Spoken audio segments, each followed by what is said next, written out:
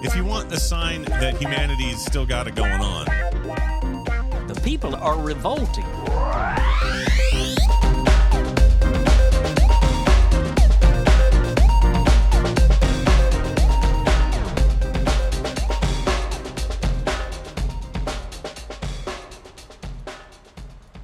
Welcome to People Are Revolting, a daily dose of disobedience. The story is written by Cherry Lawson and is published at weku.org. Instead of spending the summer at the pool or sitting around on their phones, one group of Berea teens is learning the ancient craft of embroidery and how it's been used for decades to empower women. Arts reporter Sherry Lawson spent time at the School of Needlework for Disobedient Women.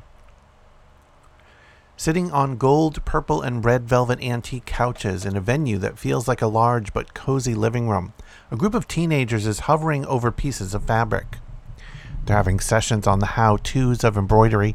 15-year-old Arabella Huff said she heard about the workshop for kids her age when she saw a flyer on Facebook. It said they discussed like feminist and political topics while you stitch, and I thought, I can get behind that, reported Huff. Huff pushed her wavy brown shoulder-length hair behind her ears and recalled her reaction to the name of the summer workshop, the School of Needlework for Disobedient Women. That made it more appealing to me because I have some very feminist ideals, so I was like, okay, that's my people. Huff said she gets to go just about every day, all day, for 2 weeks. There are 12 teens altogether, and they talk about everything from media literacy to identity to the rollback of Roe v. Wade. Cecilia Roden is one of the creators of the workshop. It's funded in part by an Art Meets Activism grant from Kentucky Foundation for Women. Roden said there was a time when needlework was used as a tool to prepare girls for marriage, but she said those skills were eventually used as a form of activism to document injustices. They were also used to stitch things like suffrage banners advocating for the right to vote. Roden said the School of Needlework for Disobedient Women is a nod to all those women in the evolution of their work. They took all that skill that they were taught to help marry them off, and they used it to just like scream, "I'm not happy and I'm doing something about it," explained Roden. Kiana Majoub, the workshop's other co-founder, said she and Roden are both teaching artists. Majoub said they're guiding teens to learn about self-expression using embroidery. And there's something else they're learning here. Just learning how to speak their minds and not be afraid to do it here, said Majoub. Majoub walks over to a table where 4 girls are embroidering and chatting. Addison Shepard is stitching the likeness of a woman's body. The 14-year-old points out the large thighs and stretch marks, saying the body reflects how she looks. I feel like it would be an empowering move if I just embroider a body, because it reminds me of how everyone is beautiful in their own way, said Shepard. Across the room, Candace Perman sits to one side of a gold velvet couch and works on a square of fabric pulled taut with an embroidery hoop. Perman identifies as agender. The 15-year-old is new to needlework, but carefully stitches a design with a message. It says, "Respect my existence," or "Expect my resistance." And then I made a uterus with my ovaries as the lesbian and non-binary flags, said Perman. The free 2-week workshop has received some funding and coaching from Shannon Downey, an art activist known on Instagram as Badass Cross Stitch.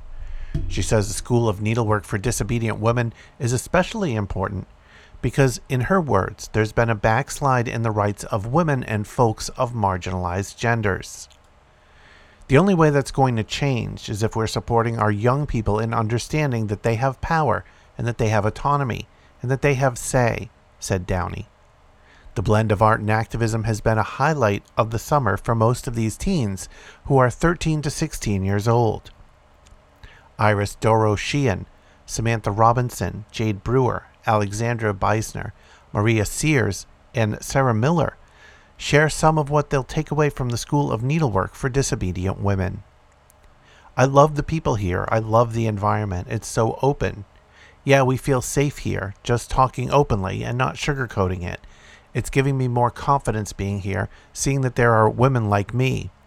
With feminism, a lot of people have been embroidering things related to that. It feels relieving.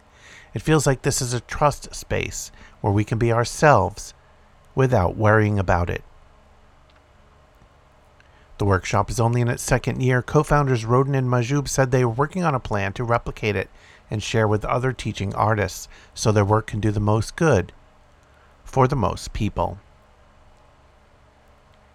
If you want to check out back episodes of People Are Revolting, just go to peoplearerevolting.com. You can also follow on Twitter @PeopleRevolting. Keep revolting, and thanks for listening.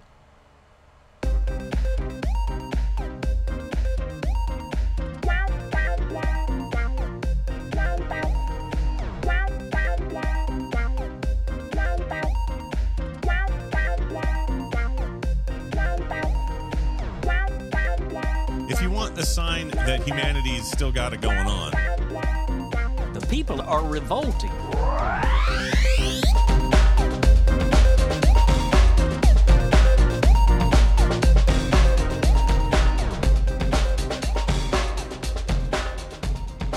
I think you just nailed it.